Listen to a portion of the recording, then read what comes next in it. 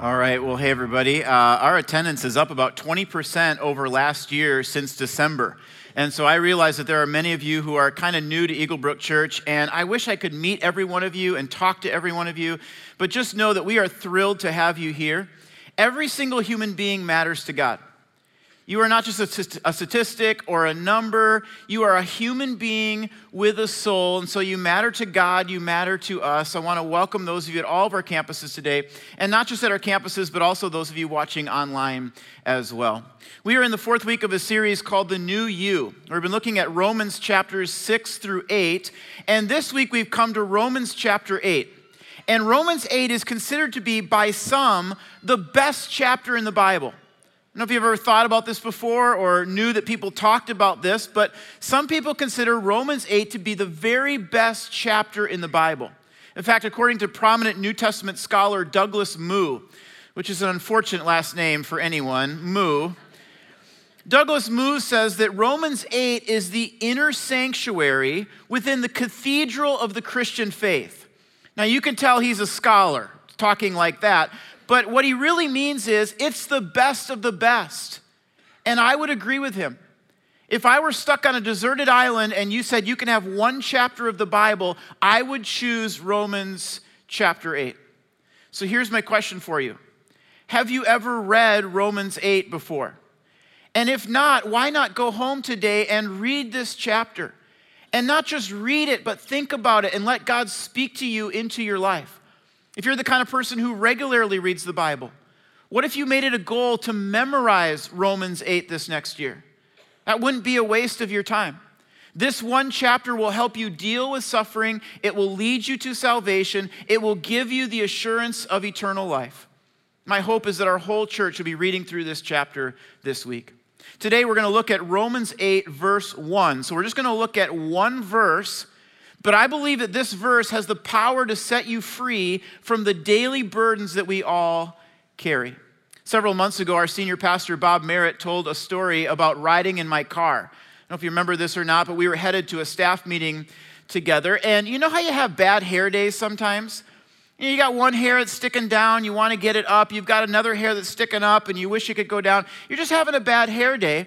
Well, I was having a bad car day. And those are legit. You can have a bad car day from every now and then. One of my kids had left a bowl of oatmeal in the back seat, and one of them had some chocolate on their hands, and so they had smeared it underneath the window on the door. Then just that morning, I had spilled a protein shake all over the center console. I was having a bad car day. Now, my plan was to clean all this up before I let another person ride in my car. But as we were walking out of the office, I said to Bob, hey, let me give you a ride over to staff meeting. And what did my kind gesture get me? Public shame and humiliation. Let me read to you the exact quote that Bob shared in his message about his experience of riding in my car. He says this, I quote, "I sat down in the front seat of his car and it was unlike anything I'd ever seen. There was chocolate sauce smeared all over the doors. Ketchup and mustard stains all over the seats. Layers of crud was built up everywhere. A peach pit and French fries that had been there for 5 years. And I couldn't put my finger on it, but something smelled." For about a month afterwards, people would come up to me and they would go, "Can I see your car?" Which was great, because they just really wanted to know, was it really that bad? And maybe it was. But here's the deal. My wife's car was worse. She has the kids more than I do, and so it was so bad. In fact, my wife drives another family to and from school a couple days of the week to carpool. And this other family has a 6th grade boy who is pretty quiet. And he would get into our car and he would just go like this. He would wipe off the seat before he would sit down. Wouldn't even say a word, would just always get in our car, wipe off the seat before he took a seat. And this was a 6th grade boy who was doing this. Then another day, my wife was driving a 4-year-old home from our other son's preschool, and the moment this 4-year-old got in the car, he goes, "You need to clean your car."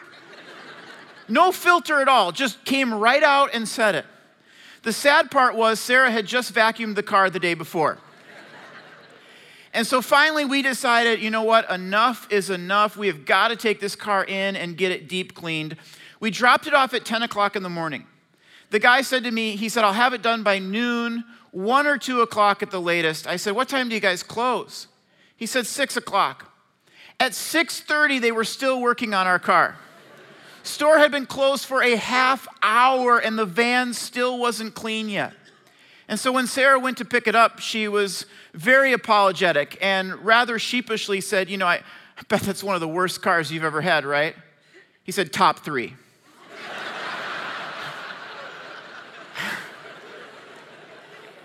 I was paying him money. I thought maybe he would say like, oh no, it wasn't so bad. I mean, he could have just kept that to himself. No, he's top 3.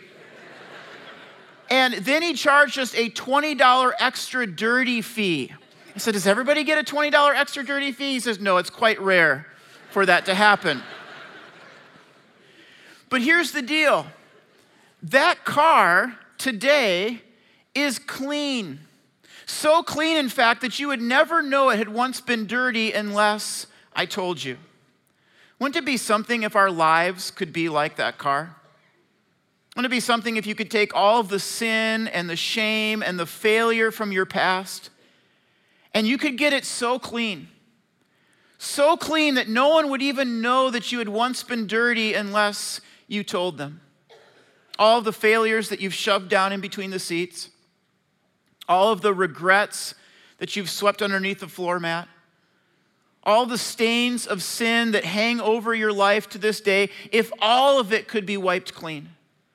When my wife Sarah was growing up, her family, there was a divorce, there was abuse, there was addictions, there was a failed suicide attempt. And then she went off to Bethel University, and it was a Christian college. And so one of her roommates had parents who ran a successful Christian radio program. They were known as America's Family Coaches. And they had written a book called Divorce Proofing Your Marriage. And Sarah thought, you know, half my family's been through a divorce. And nobody ever made her feel this way. Nobody ever said anything. It was certainly self-imposed. But she started to feel a little embarrassed at times, a little bit inferior. She would walk through campus and she would think, you know, if only people knew. If only they could see my family or my past, they might look at me differently. And maybe that's where you're at today. Maybe there's something in your life right now from your past that causes you a deep sense of shame and embarrassment. Could be a divorce. Could be your parents or a childhood situation growing up. It could be the financial situation that you're in. Or maybe for you, there's a hidden sin that you've been trying to keep from other people. Let me ask you, might there be something in your life that you are ashamed of or embarrassed of these days? Might there be something that you just wish that could be wiped clean? You could compare yourself to other people. I mean, that's what I did with my wife's car. I felt a little bit better about my car because I said, you know what, hers is way worse. And you could do that with other people. You could say, you know, I've got some issues in my life, but that person over there, they're really messed up. And you might feel better for a short period of time. But you would wake up in the morning with the same sense of shame that you went to bed with. There would be no difference. Which brings us to Romans chapter 8, verse 1. This was a verse that changed my own life in college. It helped my wife define herself not by her past, but by who she is as a woman in Christ. And I believe that if you will apply this verse to your life today, it can set you free from the past shame and embarrassment that you carry as well. Before we look at Romans chapter 8, I want to set the context for you a little bit, and I want to look at the end of Romans 7. If you were here last week, you heard us read these words, but look at what Paul writes. He says, I don't really understand myself, for I want to do what's right, but I don't do it. Instead, he says, I do the very thing that I hate. Isn't that something? Here's a guy, Paul, who wrote more books of the New Testament than anyone. And he's going, you know what? There are times when I do things that I just don't want to do. That reassured me. It's reassuring to me to know that one of the godliest men who's ever lived from time to time would do things that he wished that he didn't do. But here's my question for you. What happens when you start to do the very thing that you hate? You start to hate yourself, don't you? You wake up in the morning hungover after a night of doing the very thing that you hate. And you look at yourself in the mirror through those bloodshot eyes, and what do you say? I hate you. I hate you. Or you lose your temper and you say things that you never wanted to say, or you overate. You did the very thing that you hate, and that's when the self-talk starts. And you say, I'm a failure. And you say, God, I'm sorry I'm such a disappointment to you. I'm worthless, I'm nothing, I'm ugly, I'm fat, I'm stupid, I can't do anything right. That's what we think. And when you think that way, how do you feel? Well, there's one word to describe it, and the word is shame. Here's a definition of shame for you. Shame is the deep sense that you are unacceptable because of something that you did or was done to you. That's different than guilt, by the way. Guilt says, I did something wrong. Shame says, I am wrong. Big difference between those two. In fact, there's nothing wrong with guilt. Guilt, you should feel guilty when you sin against God, but here's what guilt does. Guilt, in its healthy form, causes you to push away your sin and draw close to God. Shame is different. Shame causes you to push God away and to think, you know what, I blew it and there's no hope for me. Maybe the best word to describe all of this is condemnation. Condemnation is eternal separation from God. It's punishment from God. We'll talk about that in just a moment. But condemnation is also, even though you've confessed your sins, even though you've asked God to forgive you, you still feel a sense of shame. Notice I said, even though you've asked God to forgive you. That's important. Conviction is when you feel a sense of guilt over unconfessed sins. That's holy and that's healthy. Condemnation is when you feel a sense of shame over confessed sins. That even though you've asked Jesus to forgive you, you still don't feel forgiven. And that's a lie. And that brings us to Romans chapter 8, verse 1. I want you to feel the power of these words today. I believe God wants to speak this into some of your lives. Paul writes, therefore, there is now no condemnation for those who belong to Christ Jesus. In other words, you are not defined by what you did wrong. You are defined by what Jesus Christ did right. That's different than any other world religion, by the way. Every other world religion says, hey, if you want to get God's approval, well, then you need to do something. You need to go on a pilgrimage. You need to observe some holy days. You need to do some religious rituals. Christianity says it's been done. On the cross, Jesus Christ said, it is finished. When Jesus Christ died on the cross, he paid the penalty for your sins and for mine, so that we do not have to live in shame and condemnation any longer. That's why I said you're not defined by your past and what you did wrong, but you are defined by what Jesus Christ did right. And friends, if you would believe that today, you would walk out of church free. Free from your past, free from shame, free from condemnation. In fact, in this verse, I see three truths about God's forgiveness. The first truth is this: God's forgiveness is immediate. Look at the verse again. It says, therefore, there is now no condemnation for those who belong to Christ Jesus. The word that has always seemed out of place to me in this verse is the word now. Why did Paul feel the need to include that? I mean, why not just say, therefore, there is no condemnation for those who belong to Christ Jesus? That seems less clunky. It seems more grammatically correct even to me. So why does he include the word now? I think it's because he wants to emphasize something to us. He wants to convey something to us. He wants us to know this is happening now. God's forgiveness is immediate. When I was in high school, I used to lie a lot. I drank even though I was underage. I used to steal CDs from Best Buy, and I would frequently disobey my parents. In fact, recently I was looking at an old journal that I had written while I was in high school. And I'd made this journal entry one time. I said this: before Christmas, I went shopping with Mom at Southdale. Mom wouldn't let me buy the Snoop Doggy Dogg tape. Some of you are like, tapes? Yep, tapes. But I snuck up and bought it anyway when she wasn't looking. It was worth it. It's a great tape. Now, that was me before Christ. These days, I'm more likely to take my kids to see Snoopy and buy them a hot doggy dog than I am to listen to anything that the Snoop to the D-O-double-G is putting out these days. But I remember when I first became a Christian, and some of you might remember this for those of you that are believers, but I could just feel the weight of my sin. I knew I was angry, I knew I was lustful, and even more importantly, I knew for 18 years I had ignored God in my life. Until one night on a dorm room couch at St. John's University, I got down on my knees. And I don't remember what I prayed in that moment, but I remember that for the first time I acknowledged that I was a sinner.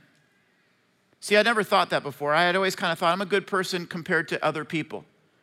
And this was the first time that I took responsibility in my life and I said, I am a sinner who needs a Savior. And I prayed this very simple prayer. It was, God, I believe in your Son, Jesus Christ. I believe that he died to pay the penalty for my sins and that 3 days later he rose again. And when I went down on my knees to pray that prayer, I was a broken person. And when I got up, I was a new man in Christ. Now, does that mean that I never sin these days? No, it doesn't mean that at all. In fact, if my two oldest sons are playing in a basketball tournament, my number of sins will double or quadruple in that moment. I just can't control myself. So it doesn't mean that I don't ever sin, but what it does mean is that God's forgiveness was immediate in my life. Here's what I want you to hear today. Therefore, there is now no condemnation for those who belong to Christ Jesus. Your forgiveness is now. Your freedom is now. Your new life, it can begin right now. God wants to do something in your life, and he wants to do it right now. Don't carry the weight of your sin and your shame with you any longer. Turn from your sin, acknowledge your sin, put your faith in Christ, and know that his forgiveness will be immediate. Here's the second truth about God's forgiveness. God's forgiveness is complete. Look at the verse again. It says, therefore, there is now no condemnation for those who belong to Christ Jesus. He says what? He says no condemnation. Not even just a little bit. No. None. Zero. Zilch. Here's what no means. It means that God's forgiveness is complete. But see, here's what some of us do. We put our faith in Christ and we immediately can feel the weight of our sin coming off. We feel God's forgiveness for each sin in our life, and it's just like a weight has been taken off of our shoulders. But then we get to that last sin. And we think, oh, that was so awful. That was so egregious that there's no way that God could ever forgive me for that one. And so we think, that's just got to go back in the backpack. And I'm going to have to carry that one with me for the rest of my life. And so we do. And this is what some of you have done. There is that one sin in your past. There is that one thing from years ago even that you think there's no way that God could forgive me for that. Could be the affair. Could be the abortion. Could be a divorce. Maybe it's the time you hit that person, the time you blacked out. Maybe it's something that's so bad I couldn't even say it out loud in church. That's how bad it is. And you think to yourself, you know what? I am just going to have to feel the weight of that. I'm going to have to carry that for the rest of my life. Here's what I want you to hear today. Jesus Christ did not die on the cross. He did not endure public shame and humiliation. He did not have flesh ripped away from his body. He was not beaten and lashed so that you could carry one sin with you for the rest of your life. His forgiveness is complete. In fact, God's forgiveness is greater than your greatest sin. Our greatest sin is like a drop. It's like a drip in the ocean of God's grace. Our God is bigger than your biggest sin, than my biggest sin. And so here's what some of us need to do today. You need to take the backpack off, and you need to open it up once again before God. And you need to declare out loud, therefore there is now no condemnation for those who belong to Jesus Christ. Now, does that mean that we get to sin and just do whatever we want, and then we can just say to God, well, hey, forgive me for that? Because people do that, right? I mean, they live their whole week and they don't think about God. They don't make an effort to obey God. And then they get to church on the weekend and they go, oh yeah, sorry about that. Throw up a couple Hail Marys, throw up a couple prayers, whatever it might be. But we just say, yeah, sorry about that, God. I would argue that if that's your posture towards God, that you don't really love God. You might love the concept of God. You might love the idea of heaven and a life after death. You might love this church, and you may have loved a few sermons that you've heard, but you don't really love God. Or at the very least, you don't understand God's love for you. Because I'll tell you what, never once in my life have I thought, my wife, Sarah, she's so loyal, and she's just super forgiving. I'll bet you I could have an affair, and she would forgive me for that.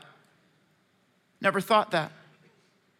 It's a ridiculous thing to think about a person that you love.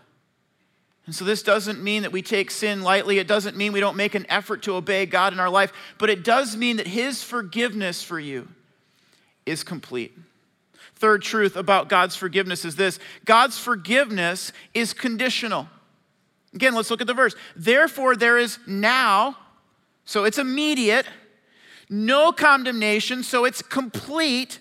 But then he says this, for who? For everybody? Every human being on planet Earth? No, it doesn't say that. For every single American who's doing their best to be a good person and live a good life? No, he doesn't say that either. He says, for those who belong to Christ Jesus. Let me ask you, do you belong to Christ Jesus? Do you know if you belong to Christ Jesus or not? You see, the truth is, every single one of us, we deserve condemnation. We deserve punishment and separation from God. We have ignored our Creator. We have done things that our Maker has asked us not to do. And so we deserve the punishment, the penalty, which is why the only way to be saved is through faith in Christ. Let me try to illustrate this for you in a way that hopefully makes sense. When I'm wearing these glasses, everything looks blue to me. You all look like a bunch of Smurfs right now, as far as I'm concerned. In fact, as I looked at these glasses in the back, I thought, I look a little like Bono, don't I? Maybe just a little bit. I don't know, I might hang on to these glasses. They're pretty cool. But here's the thing, if one of you says to me, you know what, look at that guy over there in the red shirt, I would go, it doesn't look red to me, because everything looks blue. In the same way, when you put your faith in Jesus Christ, God no longer sees your unrighteousness. He sees the righteousness of Christ. In other words, his right standing with God the Father, covering your unrighteousness. He doesn't see your sin. He sees the sacrifice that Jesus made for your sin. Theologians call this the imputed righteousness of Christ. Imputed meaning it was given to you. You didn't do anything to earn it or deserve it, but it was credited to your account. So that when God looks at your life now, he sees it through the lens of what Jesus Christ did on the cross for you. Here's what this means. It means that if you're a person who belongs to Christ, the next time you have a thought like, well, I'm not good enough, and I don't do enough, God, I am just not doing enough for you to be pleased with my life, and God, I'm sorry I'm such a failure and such a disappointment to you. You need to quote this verse out loud. You need to say, therefore, There is now no condemnation for those who belong to Christ Jesus. And you need to say, that's me. I belong to Christ Jesus, and so there is no condemnation for me.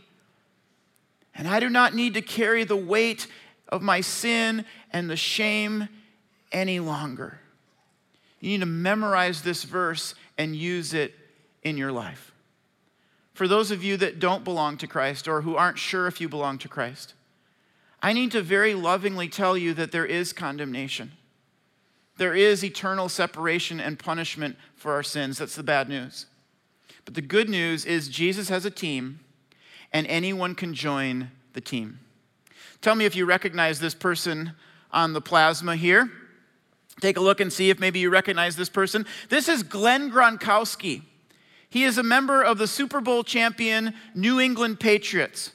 Do not confuse him with his brother, Rob Gronkowski. Rob is the star tight end for the Patriots. This is his brother, Glenn. And Glenn is a fullback who was on the Patriots practice squad. See, every team gets 10 players that they put on their practice squad. And if you're on the practice squad, you don't get to play in the games. You just get to practice with the team.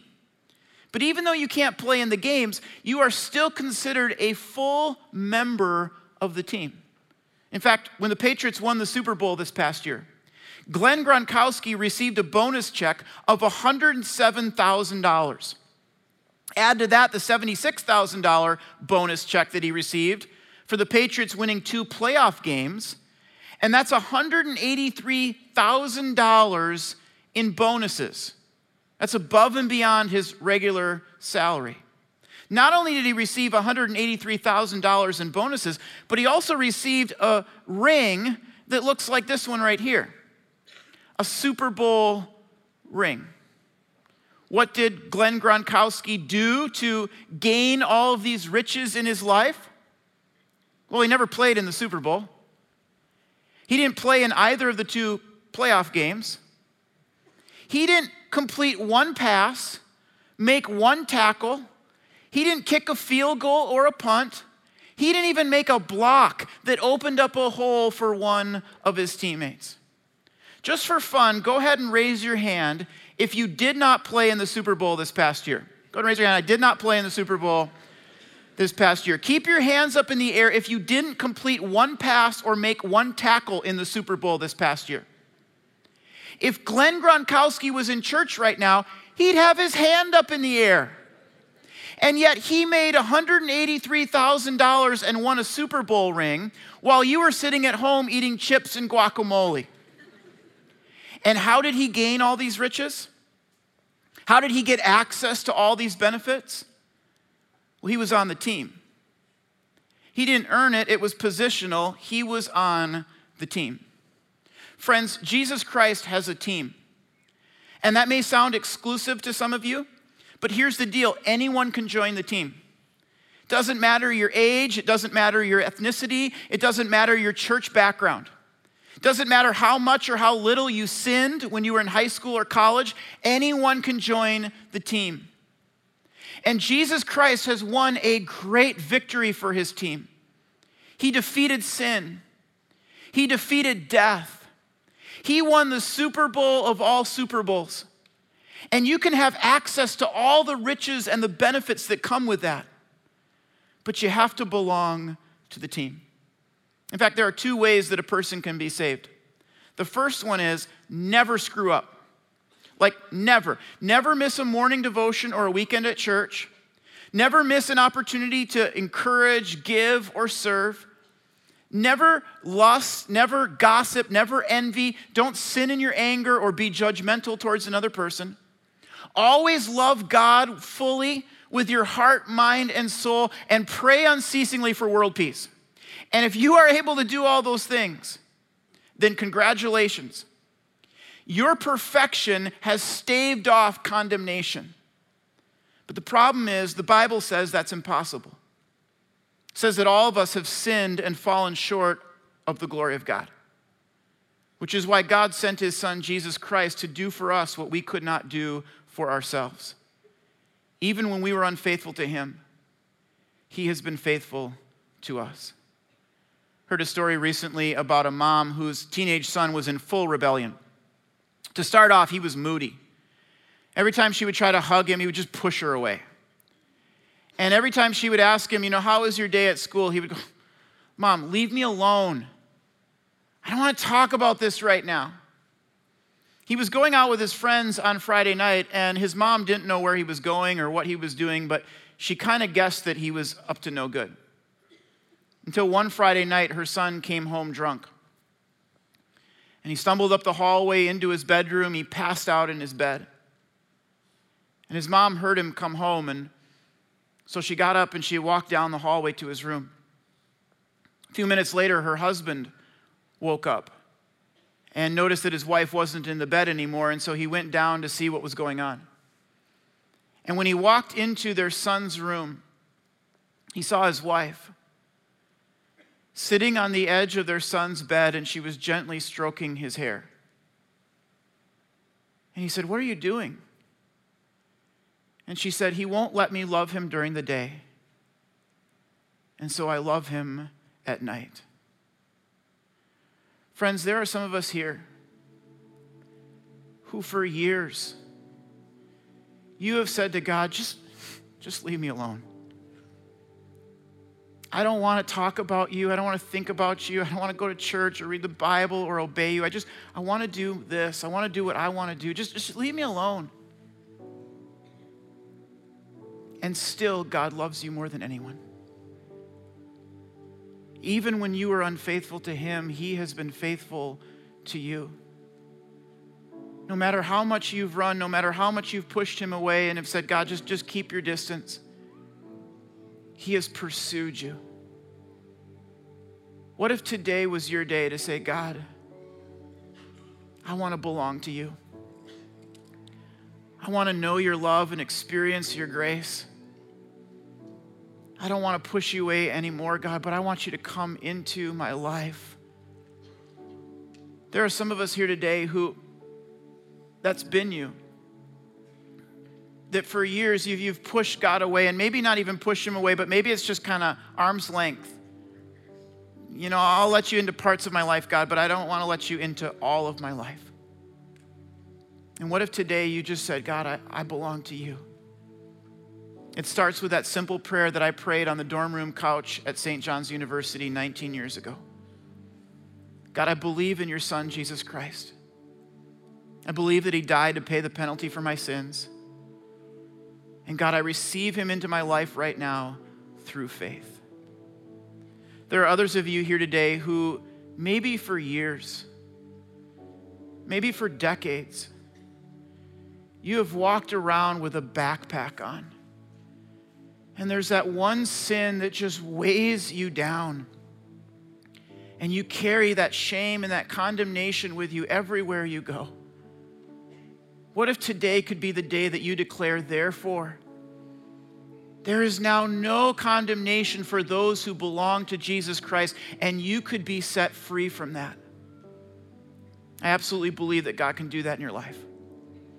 And so as we close and as we pray, I want to give some of you the opportunity for maybe the first time to say, Jesus Christ, I want to belong to you.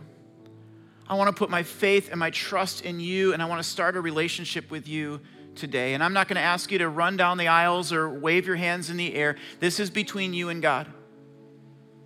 But this is your moment to stop pushing God away and say, God, I want you in my life. Let's pray together at all of our campuses.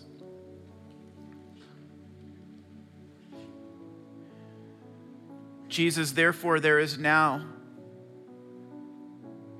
no condemnation for those who belong to you.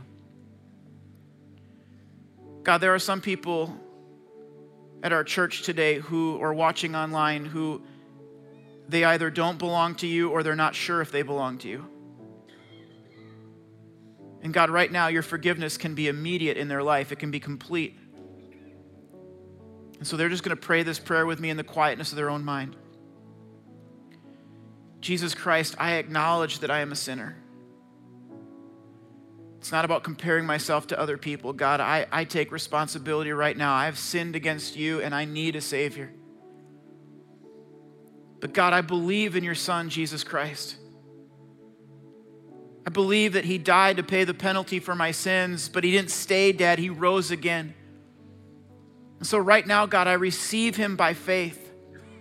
I put my trust in Christ. And I ask that I could receive all of the riches, all of the benefits of that one day I too could rise from the dead, and that I could be free from condemnation. God, I pray that right now. Lord, for others of us, there's something in our life that we've just carried with us, and it's weighed us down. Lord, would you set them free? Would you let them know that there is now no condemnation for those who belong to Jesus Christ, and that they would walk out of church today and the burden would be gone? God, we pray all this in the powerful name of Jesus Christ. Amen. Hey, real quick before you go, just one moment. If you prayed that prayer with me and you put your life and you gave your life to Jesus Christ, you got to tell someone about this.